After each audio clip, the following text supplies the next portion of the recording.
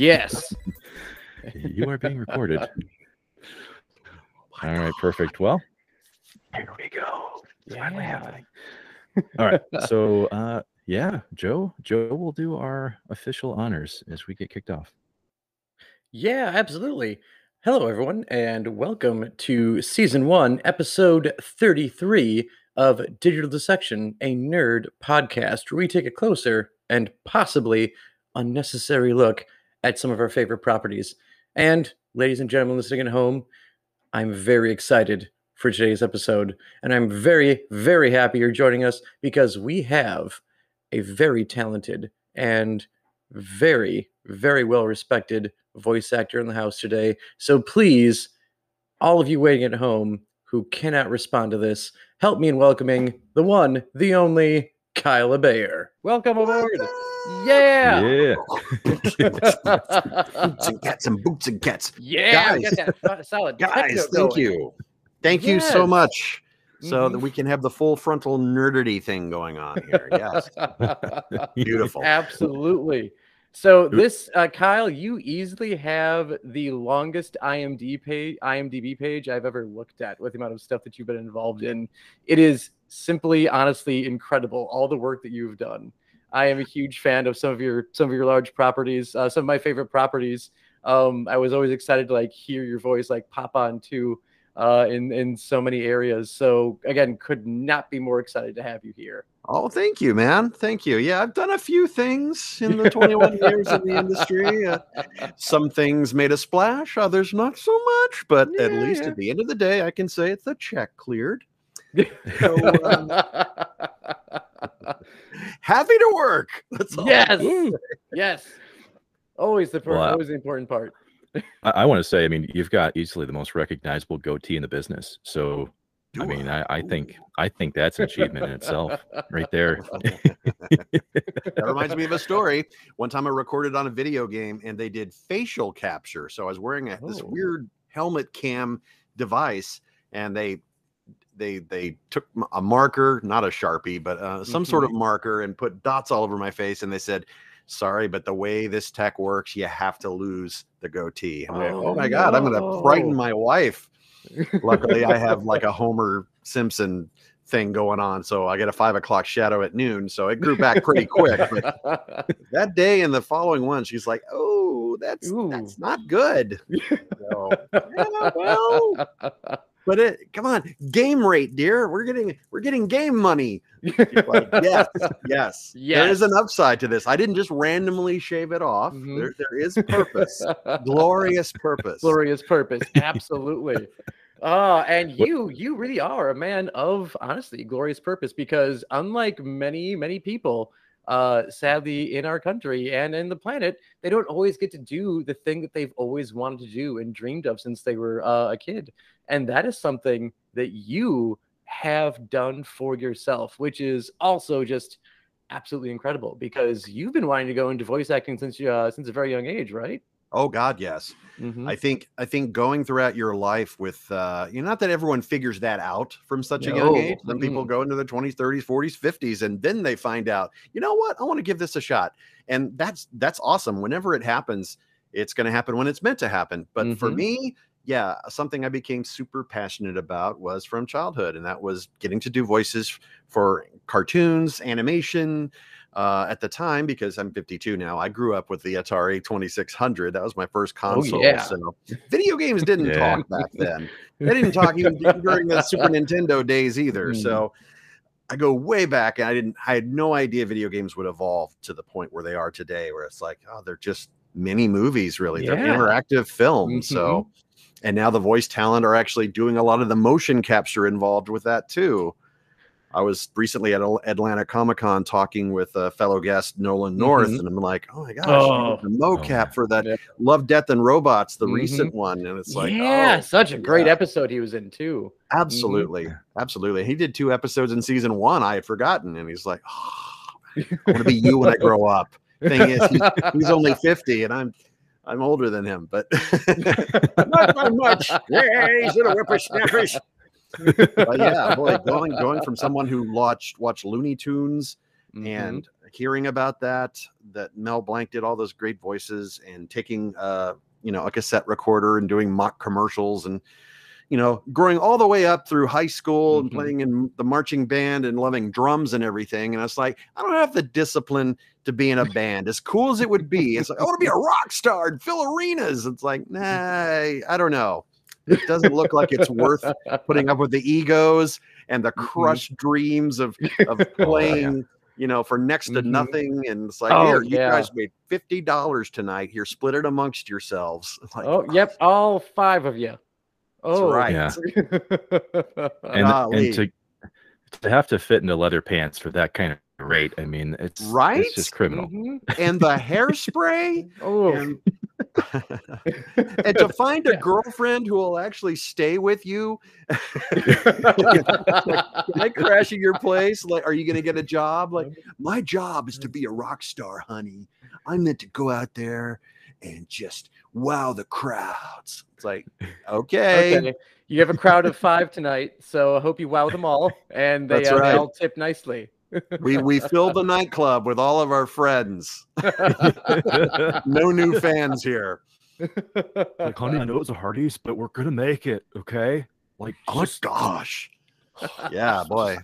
That's true, man. But yeah, I feel like I'm living proof of being passionate about something and sticking to your guns. Whenever it happens in your life, no matter what age it is, it's like, golly, I got to give this a try. It may or may not work, but I got to try it, because, the whole wondering what if and having that regret seems so sad, especially when you hear like they're on their deathbed and they're going, I wish I did this. And like, I don't want to be at that point. No, I want to have tried something. Even if it didn't work, I could look back and say, hey, I got a learning experience out of it. So there's always something positive to gain from paths that don't always end up on a bright side. Yeah, absolutely. And now, see, you were born in Louisiana but grew up in Texas? Yeah. Born in Lake Charles. That's a city that most people have left now because it's just fallen apart thanks to weather and all that stuff. But yeah, my parents immediately moved as soon as I was born. They moved to Texas. They moved to Dallas. So I'm basically a Texan. And I grew up in Mesquite, which is a suburb of Dallas. And I went to North Mesquite High School, played in the drum line, as I was saying, and in the jazz band because I just loved playing drums.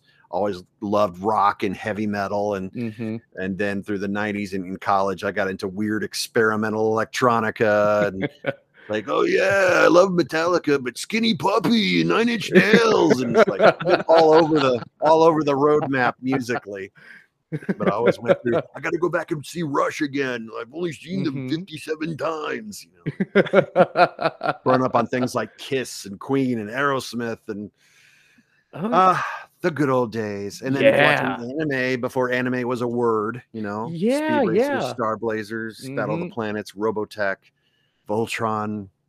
Oh yeah, cool stuff. Yeah, all the good stuff that was under like much different names in Japan. With Voltron was Go Lion, Star Blazers was Space Battleship Yamato, and Robotech was 3 completely unrelated shows that were masterfully mashed together and somehow were coherent.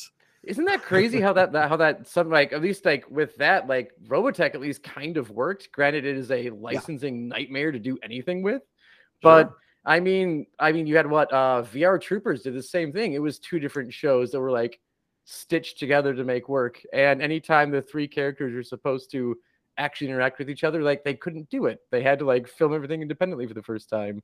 And it went crazy. Yeah. And like you were saying, Gotcha Man got turned into Battle of the Planets because Star Wars had come out. And now it's like, let's import a bunch of shows from Japan and we'll Americanify them and animate new sequences for space. And it's like, none of these episodes have anything to do with space, right? It's like, nah, we're going to make it that way, though. We're gonna show some star fields in the background. It'll be great. The kids will never know. No, not a clue. Because, there was another one that was like, wasn't Battle of the Planets. That was like 3 or 4 different series mashed together too, wasn't it? Feels like it was. I mean, my God, the difference between source material and product for American audiences that are heavily censored, re-edited, and let's forget these 20 episodes that have nothing. Like, oh wow, I went through that in my own show that I started in voiceover with Dragon Ball Z, and it's like, boy, the editing nightmare that they had to go Oh my through to get that gosh. show on Cartoon Network.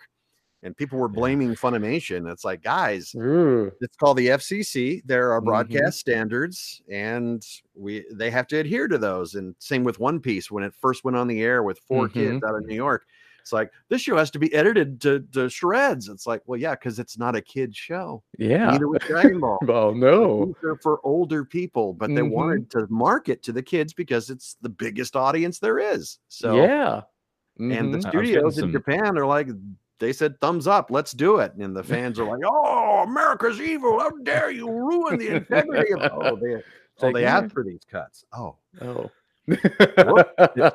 I'm getting some pretty hard vibes of like NBC in the mid 90s where they used to play reruns and say, if you haven't seen it, it's new to you, you know? Like, that's gotta love that. That's what a lot of anime felt like to me. Was like, it's like, yeah, you know what? We're gonna condense some stuff, we're gonna borrow some stuff, but you're gonna get a full product. All right. Yep. It's gonna be okay. You will. It'll be something. It may just be a bunch of weird run-liners because that's what I think one of the first animes I watched was Tekkaman Blade. Oh wow. Which I guess I watched it as Techno Man, but it was Tekkaman Blade in Japan. And I remember loving it as a kid. I'm like, this is so cool. This dude is going out there with his mecha armor, just like slicing aliens up in half. And then I watched it again when I was in college. I'm like, this thing is just a bunch of weird 80s one-liners strung into like one whole thing. Like, oh, yeah. Okay.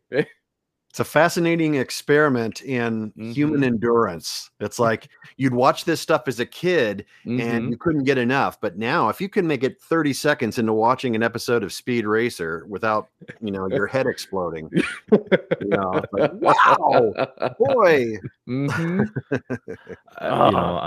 I'll die on this hill, not because I'm trying to cause controversy, but my son, I told you, he's 3.5 years old.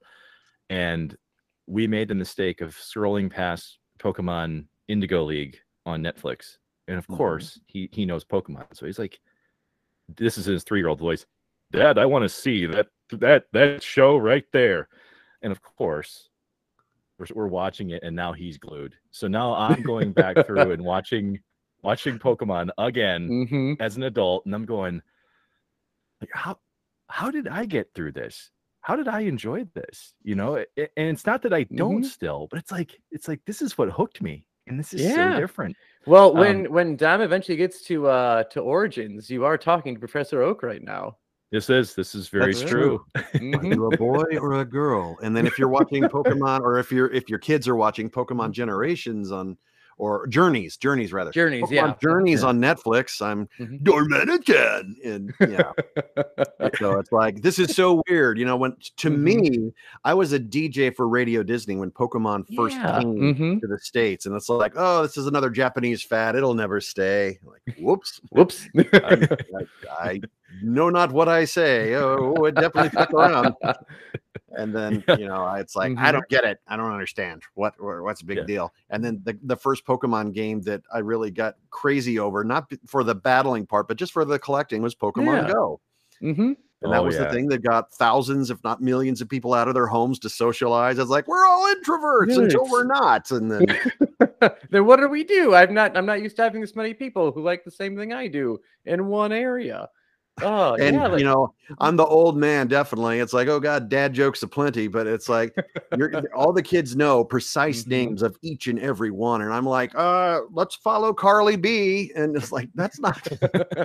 Let's follow. This one looks like an Ottoman on a crab. And the kids go, gosh. That's so-and-so. I'm like, oh, sorry. Oh, no. I do the same thing with my students. They're like, yeah, if you heard that new DaBaby song, I'm like, who's the baby and why am I listening to him? Like, no, it's DaBaby. I'm like, I don't know.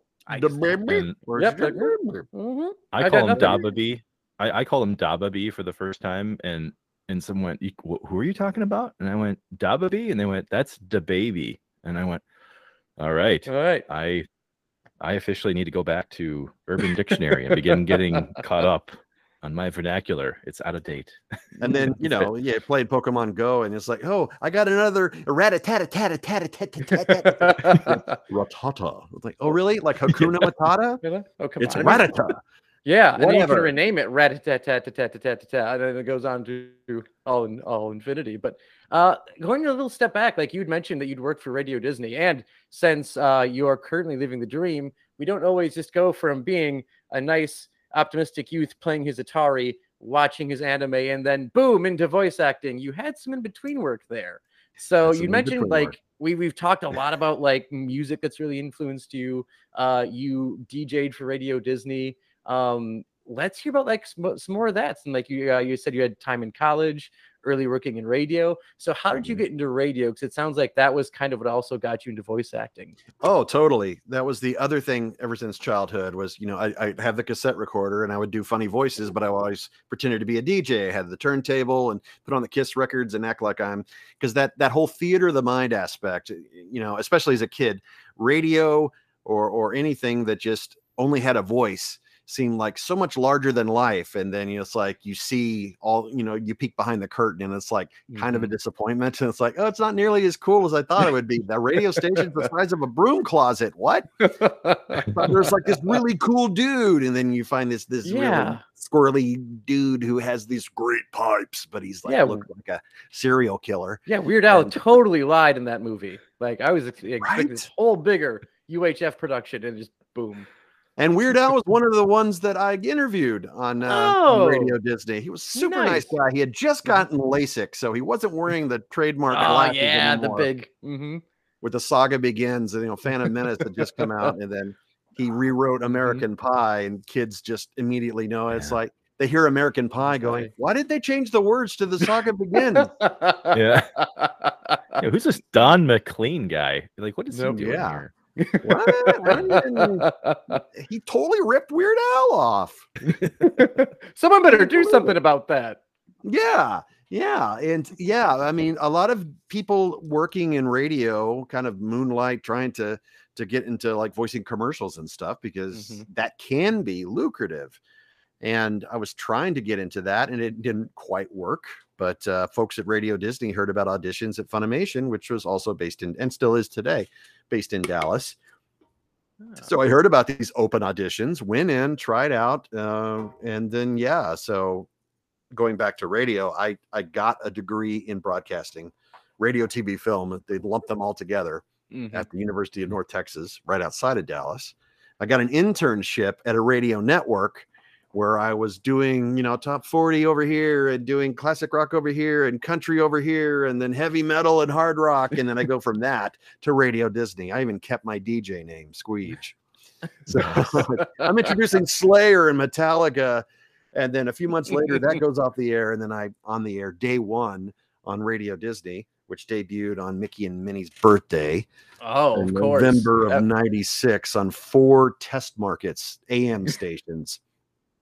And they were of the mind that children wouldn't be able to tell the difference between the quality of stereo versus crappy AM. That's the first thing the kid's going to point out. More than anything else. It sounds like crap. And ironically, they went off the air earlier this year and had a crisp, super HD, perfect sounding mobile app and streaming only. They got rid of the AM stations and everything. And they ironically used to be down the street from where I live.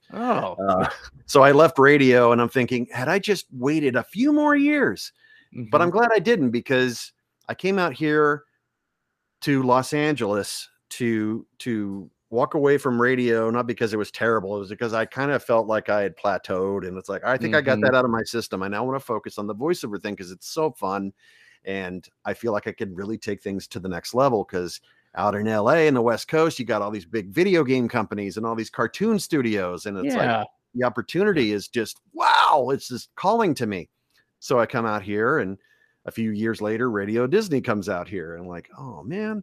But again, I took the path I wanted. And while I did struggle for many years, trying to get by with like part-time work, working on internet radio and producing and chopping things and running the board for other people, I had pretty much stepped away from radio altogether, except to try and garner enough stuff. And, I got my agent through meeting with Steve Bloom, and Steve Bloom talked me up to to other studios. So that opened doors. And Jonathan Klein, New Generation Pictures, he opened up things for me as well. He was like reaching to his contacts in Disney when they were making Wreck-It Ralph. They dropped that first teaser, and you see Street Fighter characters, right? So he markets them and tells them, hey, you know, I have access to the English dubcast if you want. And then Disney reached out, and me and Ken Ruben Langdon, we got to be a part of that whole thing. So, cool. Even though that's a cameo, it's like, hey, I got the coolest loophole in the world. I'm not a movie star or celebrity, and I got to be on a Disney movie. And it's like one of those cool things that I can't believe to this day. And it all started 21 years ago with Dragon Ball Z, that led to other things, that led to LA, to Naruto, to Bleach, to Gurren Lagann, to Street Fighter, to all of this stuff. It's been amazing. Amazing. It sounds like that. And how did you and Steve actually meet? I was always interested in hearing about that. We were both guests at Anime Fest in Dallas in 2004, and I was just fanboying because I was always a huge Cowboy Bebop fan. I was like, oh my God. And he talked to me, and he said, hey, if you're thinking about coming out to the West Coast, you know, let me know, and you know, I'll walk your demo into the studios and talk you up, because you know, you got quite a resume here in Texas. I don't see why you wouldn't be working in the West Coast. So like having someone of that caliber in your pocket, basically going to bat for you. I thought he was just being nice.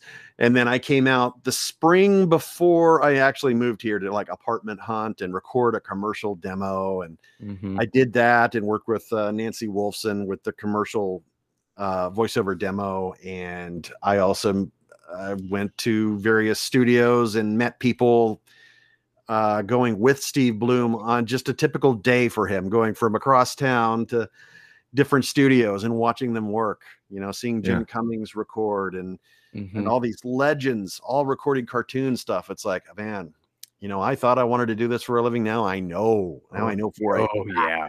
To be able to be in the same room with all these people making magic like an old style radio play, and then it goes off to another country to be animated, and it comes back a year or two later, and then you see you know what it's become, and you see that it affects generations. And it's like, I'm so proud to have been a part of all the anime stuff and the video games, because I hear the same things from people who meet actors or entertainers or artists, musicians, magicians, or whatever. It's like, you inspired me. You helped me in a dark time in my life. And it's like, it's so inspirational. It's kind of like every artistic endeavor is actually therapy for people. Yeah. It's like, oh wow, I didn't major in psychology, but I'll take it. Okay. Yeah. Helping people. I mean, I think that's like the good thing about therapies. I mean, you do what works for you. You do what calms you down. You do what helps you get through the scenario.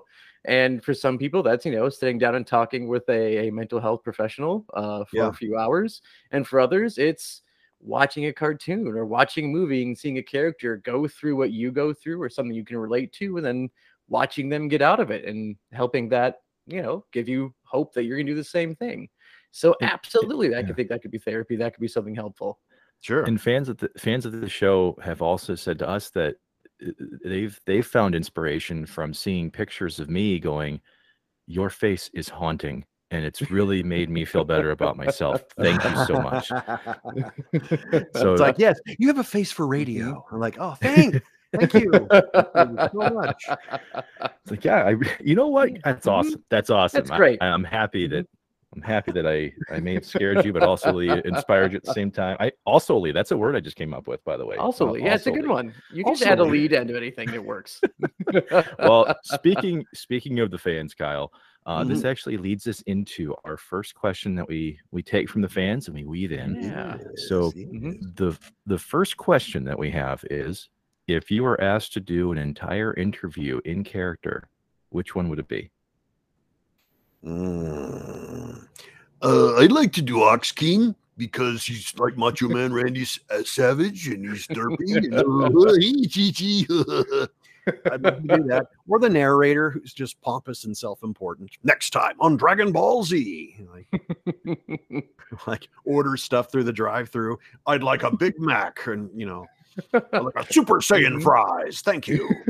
Are you for real? Drive-through, please. Why not? Yeah, have you ever actually done anything like that where you've pulled up to a drive-through or something, you just ordered in character to see what happens? I haven't had the guts to yet because sure enough, Murphy's Law, I'm going to drive up and it's going to be the one time an employee who's probably too old or doesn't watch anime or doesn't even know what it is going to think, all right, smart guy, using your silly voice, whatever, pull through. Like, thank you. Like, freak, go on, go home. Here's your food. Go away. Yeah, just go away. Just be done. that is something I have tried doing before. I do a very bad pompous German accent, and friends and I used to drive over to Colorado to go snowboarding, and there'd be a challenge. And after like driving through Nebraska, I'd have to hold the accent the entire state. And so they would like to keep the challenge going. Like whenever I'd interact with someone, I had to be the person to talk to them. So I'd put on my very snooty German accent and I'd go to Wendy's and I'd like 4 biggie fries, is a shake, and that's all. This is horrible. Let's drive slow. and then at the end you go, ooh, that's a bingo. Yes. Oh my gosh. Yeah. So yeah, like going into more of like your characters and stuff, like starting to dig a little more into Dragon Ball and looking at like where you came in, because you come in, that we're talking like series wise. I think when Funimation took over the dub of actually having the actors on, this is part of the way into the Frieza saga. So there've already a good deal, like I think like 60, 70 episodes have already been dubbed by, I think it was Ocean and out of Canada that did that. And you came in, I think originally, were you just doing, when that came over the first ones, were you just the narrator, or were you doing other characters yet too? I first came on board as the Cell Saga was ending. Okay. And I was hired first to do bit part voices after I auditioned as Teen Gohan, and they eventually hired me, but that they were a couple months off from starting those episodes when he goes to high school. So since I'm the new guy who hadn't done dubbing for anime before, they wanted to see, well, okay, we see if this new person can do it, or is the whole 3 beeps thing going to freak him out? Beep, beep, beep, acting, Yes.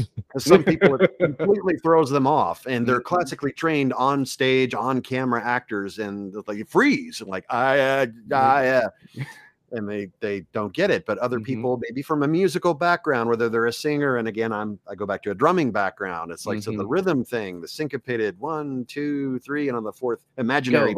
Nice. Go ahead. And I guess I fooled them into believing I could do it long enough. So they hired me to do some bit part voices towards the end, some filler stuff right before Gohan goes to high school.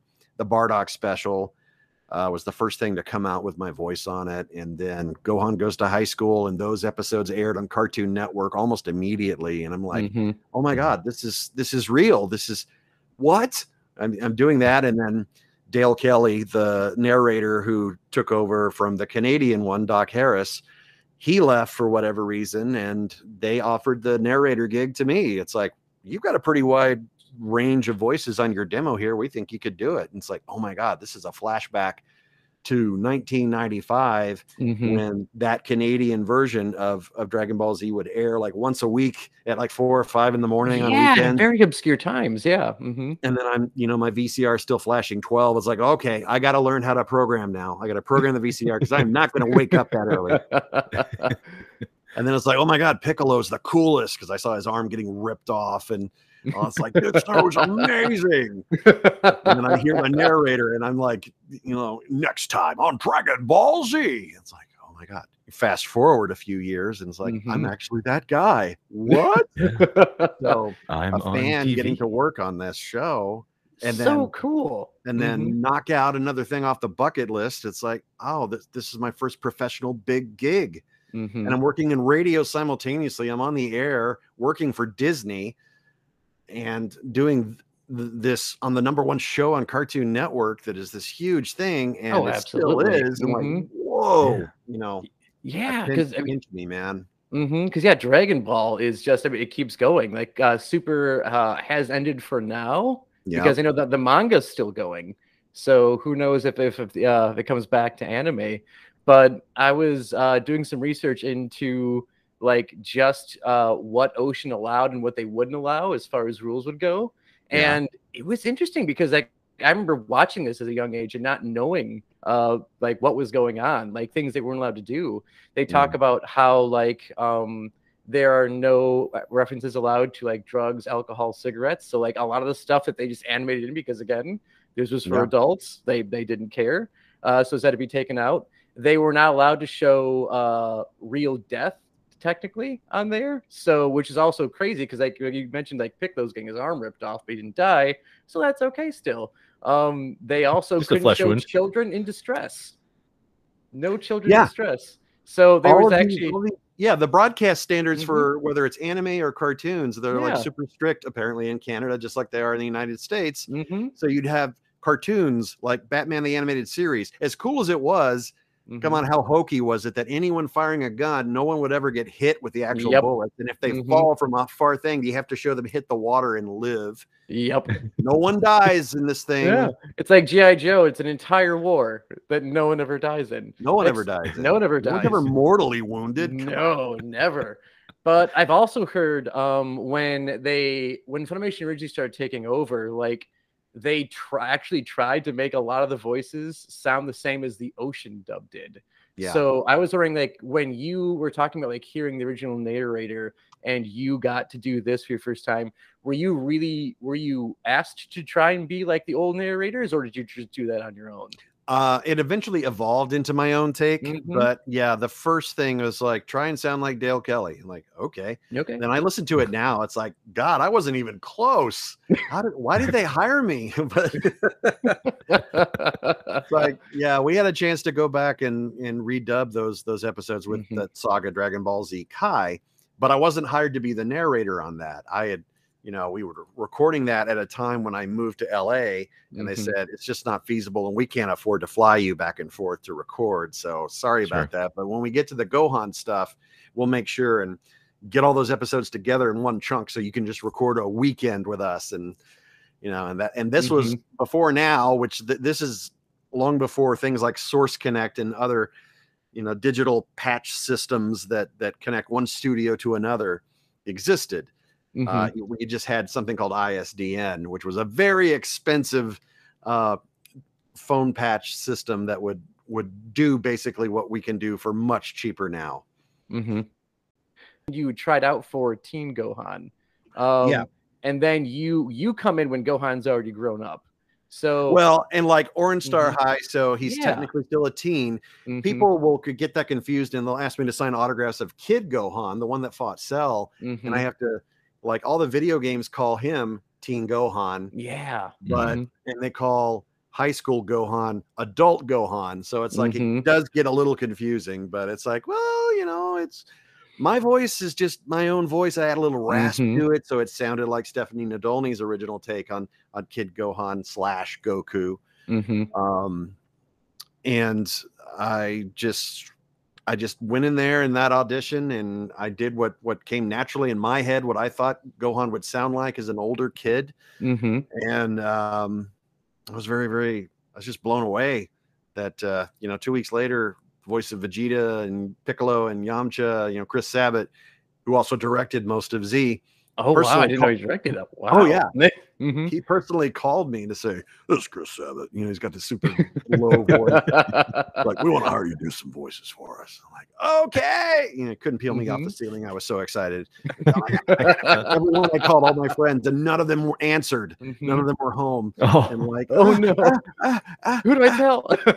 Yeah, I'm like, I'm pacing in my apartment going, oh my God, my dream's coming true and no one can find out about it because no one's available. So yeah, a little bit crazy. Kyle, I was curious about this because I've had a chance to watch some of your work in the studio, and you have that physicality that a lot of voice actors will will do in their performance, right? Like you're not just talking into a mic and holding your shoulders, you know, to your sides. You're moving, your eyebrows will, you know, go way up. Yeah. Was that something that you adopted early on, or did you learn this along the way? I think it's something that comes along naturally with any actor. You watch them, people on camera or on stage, they have to be visual. They have to express themselves with the eyebrows and the cheek movements and all that stuff. And in voice work, you're stripped away of all that physicality, but it still has to come across vocally. So I think the best way to do that is to go ahead and act out as if it's happening to you. And that's why you have Pixar and Disney animators videotape the sessions with the celebrities so they can animate those personalities, you know, bring this like, oh, Tom Hanks looked like this when he was doing Woody. Let's have Woody do that same expression when he delivers this line, you know, and, you know, we're not hitting the mic when we're punching characters. The sound effect already is laid in there, but, you know, we'll like lift an arm up here and there and just offside. And we got to, you know, have the whole mic technique thing going on. So we're like not plosives and wind noise and popping peas and all that stuff. We usually have a, you know, a protector there, as you guys do. We have the pop filters. It's like, because moisture destroys microphones. Yeah. So, who would have thought that, huh? Just flobbering all water over it. running all over the stuff. So like I like that we brought up like all the like the physicality and actually moving around and almost like being the character while you're recording it. Now, if anyone, for those who've watched Dragon Ball, there is I imagine there's a lot of like strain on your voice doing what these characters do, because you see these scenes where they're just really like kind of like trying to tap into this like inner well of power, and like they're screaming for what seems like an eternity. Like, how do you like one prepare your voice for that, and then how do you recover? How do you keep the you know, the money makers like safe while you're recording for things like this? Well, in the days when I was first starting out with Funimation, I heard about a throat spray called Singer's Saving Grace. Oh, that it would say it was for singers, but honestly, anyone doing public speaking or voiceover tastes nasty, but boy, it protects your vocal cords. So you can get through screaming session and you don't sound like you gargle razor blades at the end. Something I've learned since moving to LA, that Chinese cough syrup, it's very herbal, medicinal stuff. It's not just for coughs. It actually helps your vocal cords get through these shouty, screamy video games and anime sessions that I consider Dragon Ball Z to be boot camp, you know, for today's yelly, shouty voice acting gigs that some actors that are more established can afford to turn down the gigs because like, I'm not ruining my moneymaker. And I'm like, bring it on. I got my throat spray. I got my herbal tea. I got the honey and the I got the Chinese cough syrup. Like, bring it, you know. Awesome. Yeah, I always remember that too, because like just watching, like I've watched I think the actor who plays Goku just really, I think even for like the new Broly movie, where he just looks like how are you not destroying your voice with the way you're shouting with that? Because it looked like it was like, I think announced like minutes straight of him just screaming. I'm like, oh wow, that is impressive. See, the behind the scenes footage is fascinating, but they never show like an interview segment right after doing a 2 or 3 hours of you know, nothing but shouting. It's like, here's what I sound like now. Like, that's what people need to see, because they think, oh, I can go in there. Anyone can voice act. Anyone can scream. I'm like, but can you though? Oh man. All right. Getting a little more into Gohan. Let's think of, or like try to get back to like you come in as the basically what, like late high school, college Gohan, more or less, is where he's there. I think he's like 15 to 17. Yeah. Before he gets absorbed and becomes a bookworm. Yeah. So that's kind of like, that's like where we see Gohan kind of pick up after like the Cell Saga is over. We have this giant like shift in the character where it's kind of like dad is gone and now he's just under mom's influence, and he becomes almost a different character from who he was originally. And Piccolo, let's face it, Piccolo is his dad, his real dad. And, you know, we've seen Gohan do these different aspects that are very commendable, very noble, because he's so pure and good. It's like, he's a great father. He's a great husband. And we know he can be a great warrior. Yeah, if he's given absolutely. the chance. So I'm hoping they'll make Gohan great again, wherever the future goes with the franchise. Yeah, you know? I hope so too. Which kind of like, I don't know, do you have like, even between like Dragon Ball Z, GT, or Super, like, do you have like a standout moment with that character where you remember recording something or going over a scene and being like, yeah, this really rang home to me with what Gohan's going through right now? This was a transformation into Super Saiyan 2 during the Otherworld tournament. So he is like, want to see a Super Saiyan, or should I take it to the next level? And everyone's staring at him like, oh my God, what is he going to do? And the tournament tiles kind of lift up out of the ground and start levitating, and his eyes roll back in his head, and he's like, ah, you know, it's like, oh my God, this is so metal. I love it. Oh yeah, that's just great. A moment. It's not a particular episode per se, but it's a moment that really just stuck in my head, going, this is incredible. Because coming off of playing like the Great Saiyaman and all the, you know, it's like he's like the Jar Jar Binks of Dragon Ball, but I love the Great Saiyaman stuff. It's so much fun. Yeah, it's all that. Yeah, the difference in the variety of aspects to Gohan. This was a great thing to see, you know. So one episode particularly of Super that I'd love to talk to you about and get your insight on and what you think of the character, because this is honestly, I mean, this is what even my favorite episodes of all of Dragon Ball Super was episode 52, where future Trunks is recovering and Piccolo tells him to go and visit Gohan. And Trunks, for those of you who aren't familiar with the character, grew up in a different timeline. Gohan was this eventually one-armed, battle-hardened character who saved Trunks and tried raising him the best he could and was this great warrior. And then he goes in Z, he sees teen Gohan, who was younger than who Kyle had played, beat Cell, all this great stuff. And then he now is seeing Gohan in Super. And he is a family man. He is seen playing with his daughter. They're getting ice cream together. They're doing basically this nice family stuff. And Trunks is completely taken aback by it, but in a positive way. So what are your thoughts? Like, if you recall this episode, or what are your thoughts on like Gohan at this point in time in Super, when he is this much different character than who Trunks had imagined him to be, or who he had remembered? I think that it's great to show those positive aspects of him, and not just have the reaction be, oh yeah, he's a wuss now and all that stuff. I mean, as much as I sit here and go, come on, make him strong, I want him to fight. I mean, as much as that is true, I am glad that we could see that he learned something. I mean, his dad was gone for so many years, and you know, I mean, what's weirder than any of that is that Videl went from being a strong character to, in Super, she's like a Stepford wife. Yeah. Like, what happened? Why? did someone like give her a lobotomy? It's like, what I know, she was such a huge dramatic character shift where she was like kind of, I don't know, I don't want to say embarrassed of the Great Saiyaman stuff, but she's like, no, like, Gohan, you need to kick some butt here. You need to actually get your stuff together. I mean, she's on the outfit too, and so it's like, obviously, I guess she was okay with that, you know, and that worked out.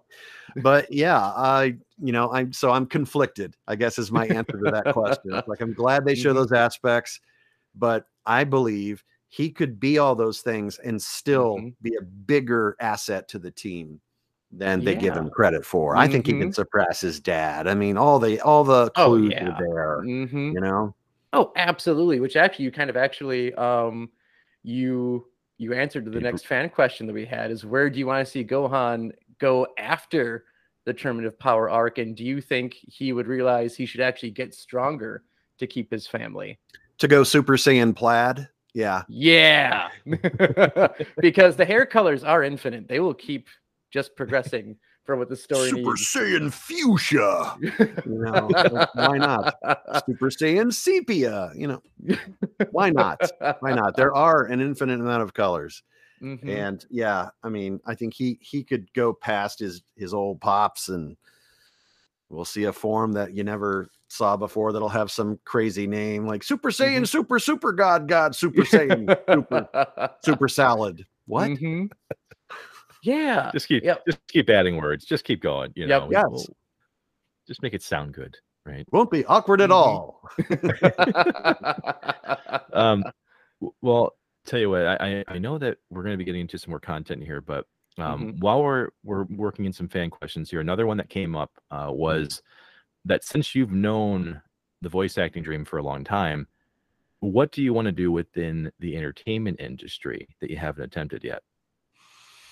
I want to do more cartoon work. I've done a little bit, and just the being able to play off of each other's performance and watch other people screw up, because actors do get very self-conscious. If you blow a take, it's like, oh God, they're never going to hire me again. And then you see all the veterans go in there and like, blah, blah, blah, you know, and screw up. It's like, God, they're human too.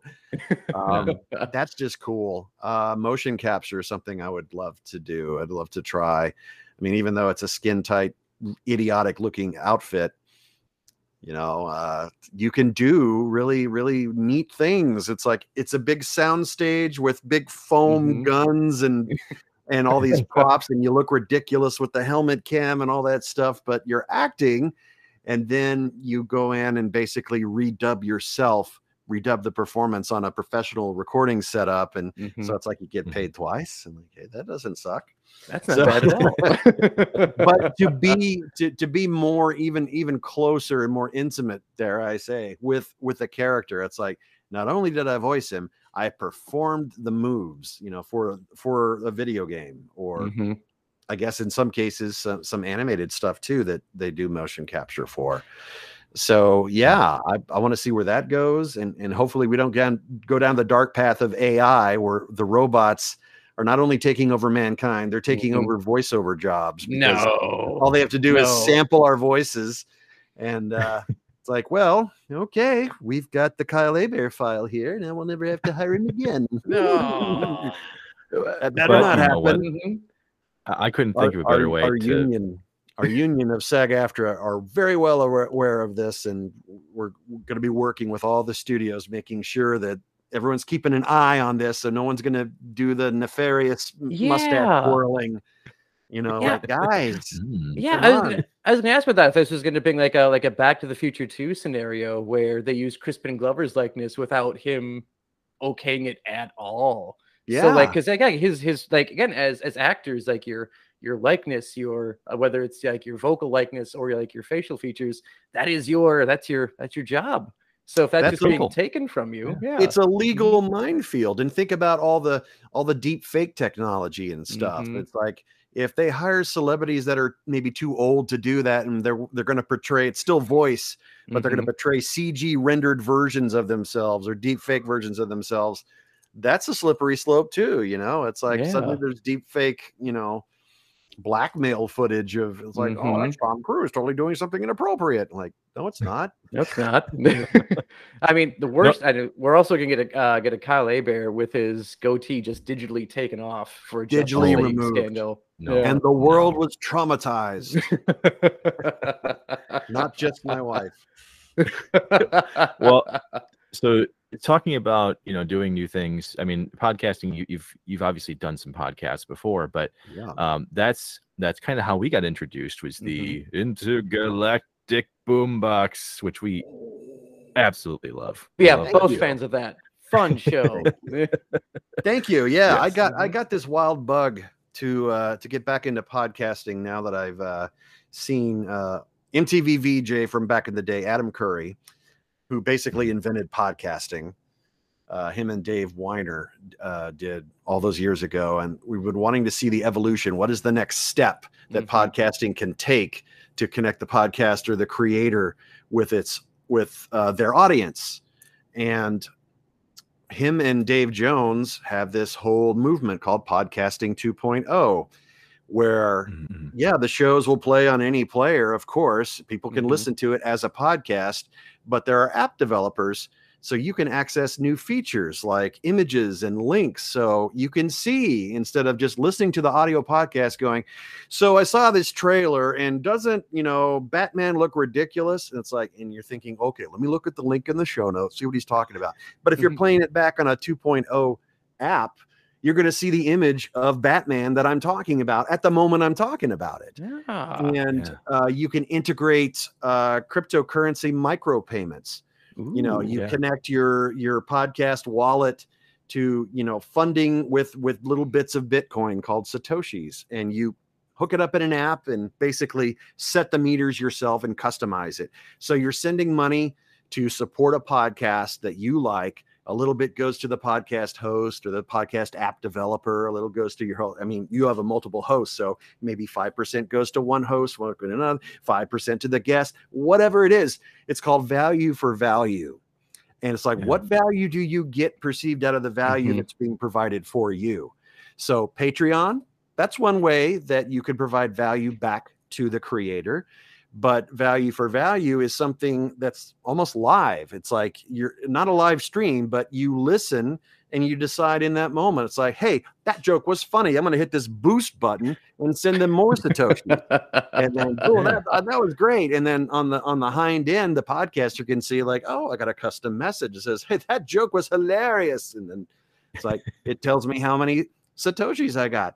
And the Satoshis think that, 10,000, that sounds so expensive. Like, oh, no. Fractions of a penny. The Intergalactic Boombox, another, pop culture geek nerdy podcast, is just me yakking with character voices I created, going back and forth doing reviews and news. And it's only about 12, 13, 14 minutes tops. So if you're streaming Satoshis, you may have spent at the end of an episode, 5 cents? And my show is once a week. So it's like, am I really, really that expensive? It's like, and it's just the principle. It feels good. Like I donate these cryptocurrency micropayments to podcasting 2.0 shows that I enjoy. That way I can say, hey, so think about this. Okay, Patreon, that's a legit way, for example, a great business model that people can support. But think about it. They take their cut. And then you get, so $5 a month, what do you get? $4 and some change. So think about decentralized cryptocurrency. Most of it's going straight to you. There's no middleman. Nice. And I really think that as Bitcoin catches on, cryptocurrency, no matter who wins in the end, I really think digital currency is going to be the future, where we're headed in terms of transactions, in terms of economy and all that. That I think this model is truly evolutionary and transformative. And ironically, it's not being really looked at by the big guys at Google and Apple and Spotify.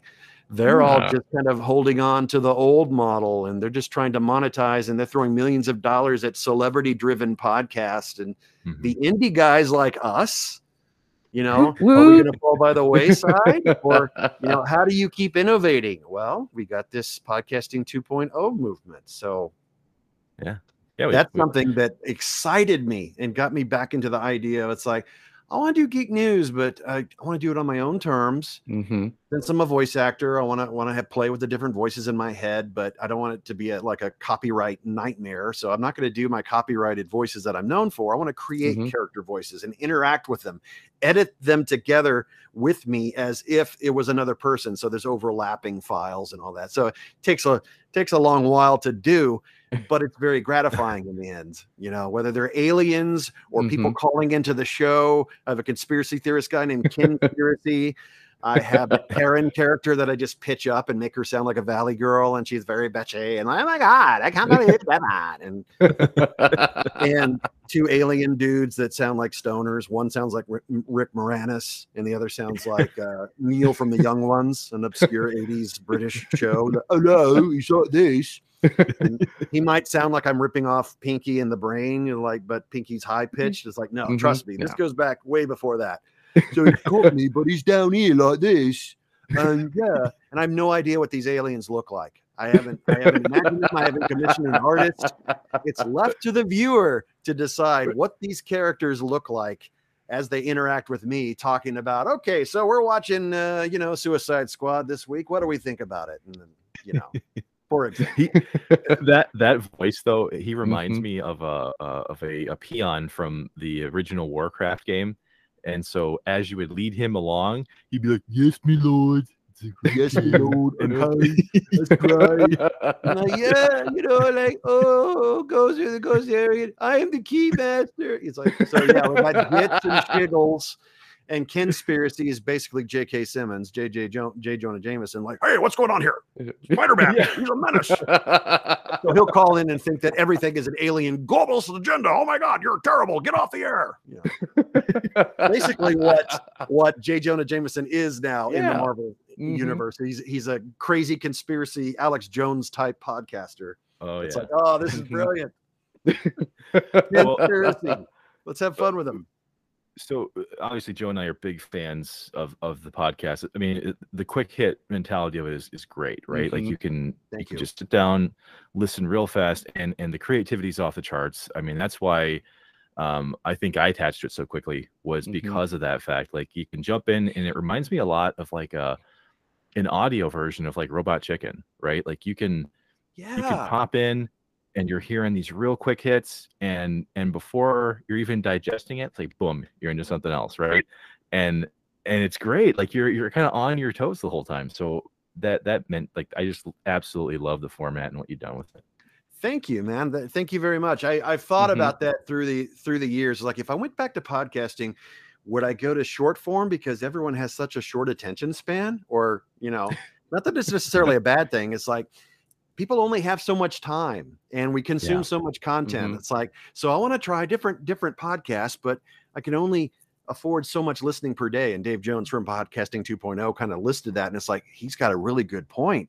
You know, I may listen to a new podcast or I may sample one, but I get distracted by life. And then I forget about this new podcast I tried. I have to sit down and give it a shot. But oh my God, it's 3 hours long. You know, it's like, I love you, Joe Rogan. God, does it really have to be 3 hours? Like, it's bad enough he's on Spotify. I don't want to have to do a paywall just to access something that's free. So again, value for value. It's like, I'm in charge. If I want to donate something, it's going to be on my terms. I decide, okay, this episode is worth more money to me, so I'm going to send basically 50 cents instead of 25 cents. And you feel more in control. So that was the appeal of the short form. It's like, all right, so yeah, I may not make a lot of money, and this is not what it's about. It's about connecting with your listeners and the podcast community, whether they work in it or whether they're strictly listeners or whatever, you know, just all these creators, app developers, producers, all these different aspects working together in an industry that obviously has taken off, whether it's Audible, audiobooks, or podcasting, where, you know, you're seeing even Batman is going to have a podcast with Jeffrey Wright. As Batman on HBO Max. It's like, whoa, crazy. Well, and you know what? It honestly reminds me of how Will Ferrell took Anchorman into the podcast realm, right? It's brilliant. Oh my God, it's so funny. It's so good. I mean, I'm surprised that more people didn't look at that and go, yeah, why don't I start taking copyrighted folks? Yeah, doing shows. How did Spotify not snap him up? You know, they went to Joe Rogan, and Joe Rogan is huge, and I get that, but you know, there's so much gold out there yet to be discovered. And so when we're finding about each other, guys, you know, this great thing. How do we find each other? Good Pods? Is that what it? I forget which group. Yeah, so I was going to say Joe Rogan's too busy doing interviews with people in very precarious positions to get noticed by Spotify. But yeah, we noticed each other on Good Pods in the Pop Culture Nerds Unite group, and and you posted that you know, the intergalactic, you know, boombox in there, and I go, wait a second, Kyle LeBear. I go, that's not just like that's not just like some guy who's just named Kyle LeBear. I'm like going, no, that's not right. And I looked at it and I go, oh my God, I know who this is. I listened to the show like before, and it just didn't click with me until I hit the player and I go, oh my God, like I know who this is.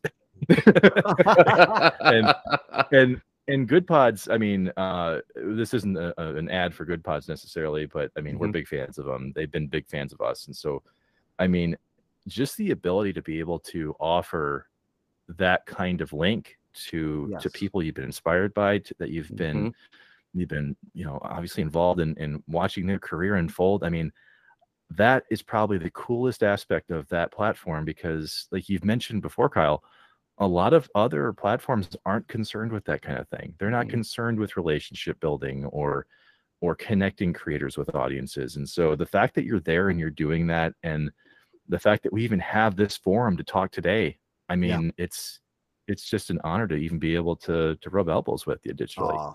Well, thank you. And again, this is magic, and this is essential, and something the Podcasting 2.0 creative team are working on now is the ability to cross-post comments. So everyone can still use their favorite app, but when they do something like Joe Rogan misses, because Spotify doesn't have the comment system the way YouTube does.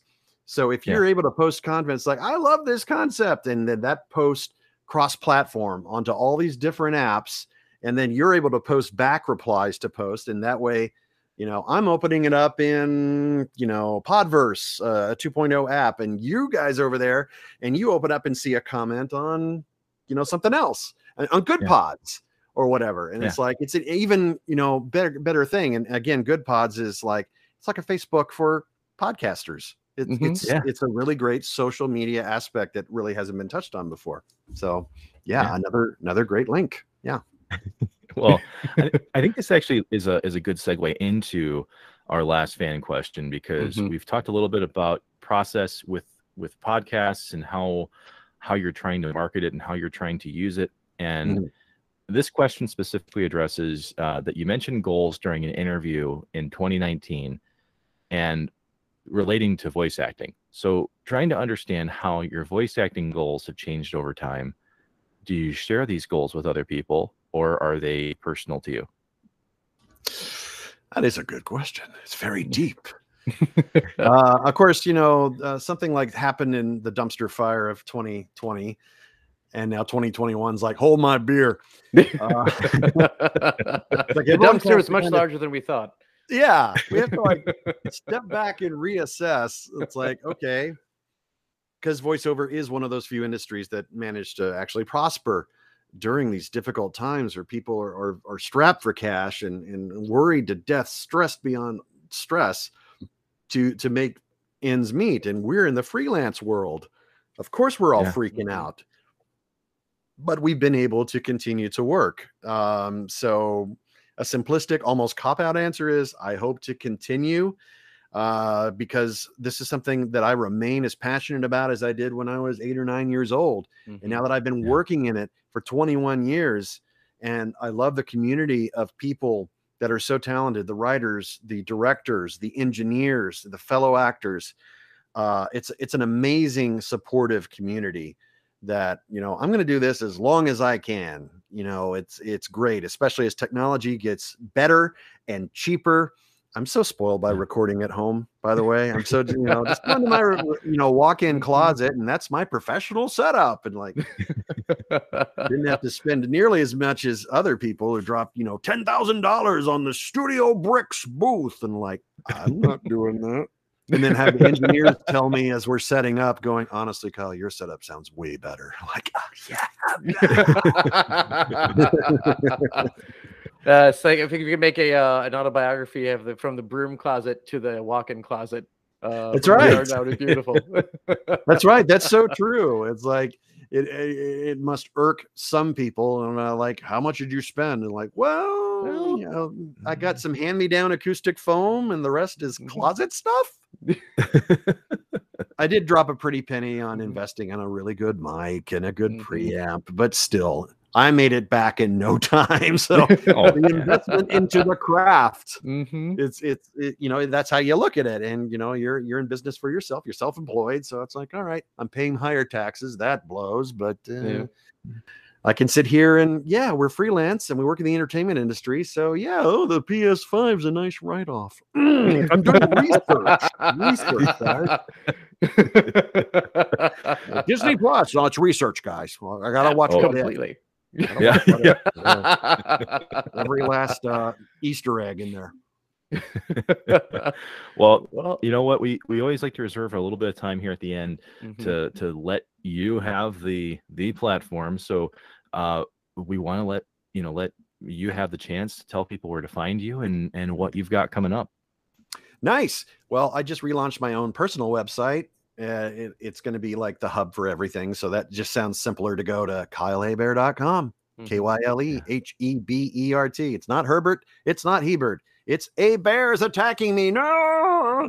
It's kind of how you remember it. Anyway, I have my podcast, the Intergalactic Boombox, link there, all the episodes and everything. I have appearances for conventions linked there, so you can get right to the page to purchase tickets for the conventions if you feel safe enough to go out there. Just wear your mask, please.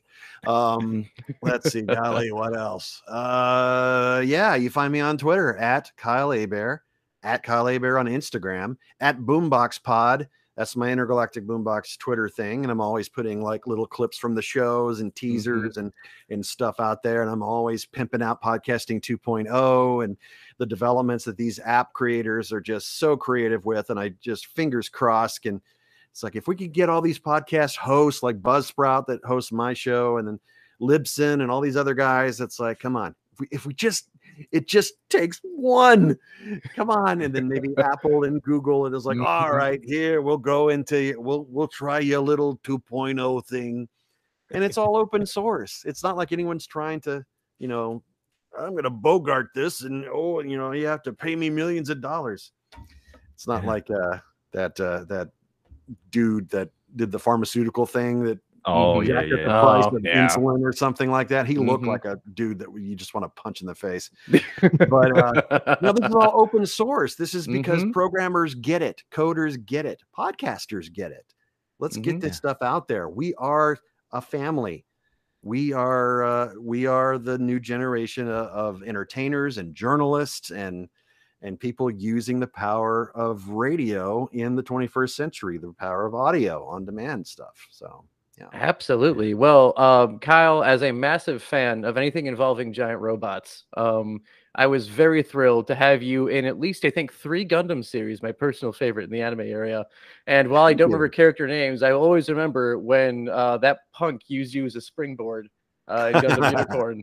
But I was wondering if you could send us off more in the super robot genre and if you could send off the podcast today with something inspiring or something nonsensical from Kamina to end the podcast.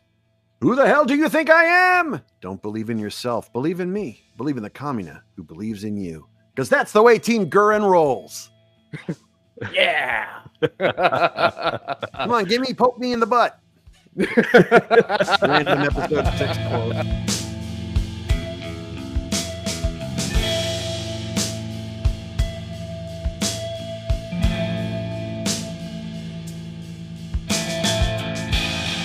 Well, the hour and a half we typically have with our listeners each week is a really, really awesome time.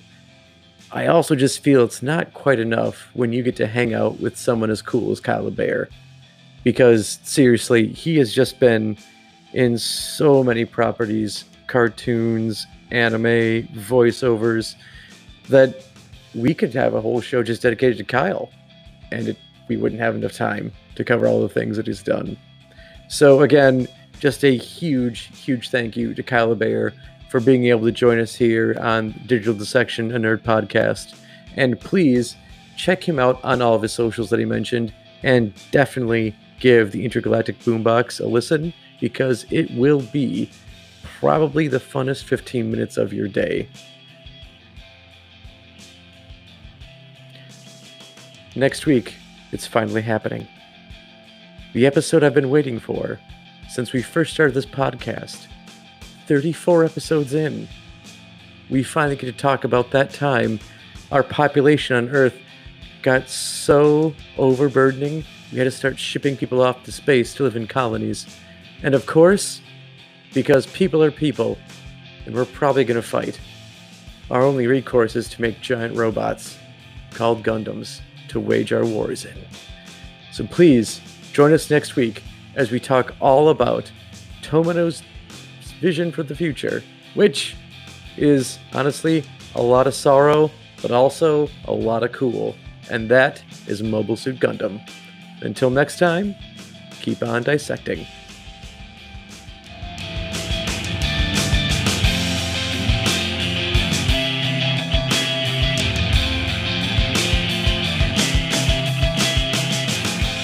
All right, a little footnote here.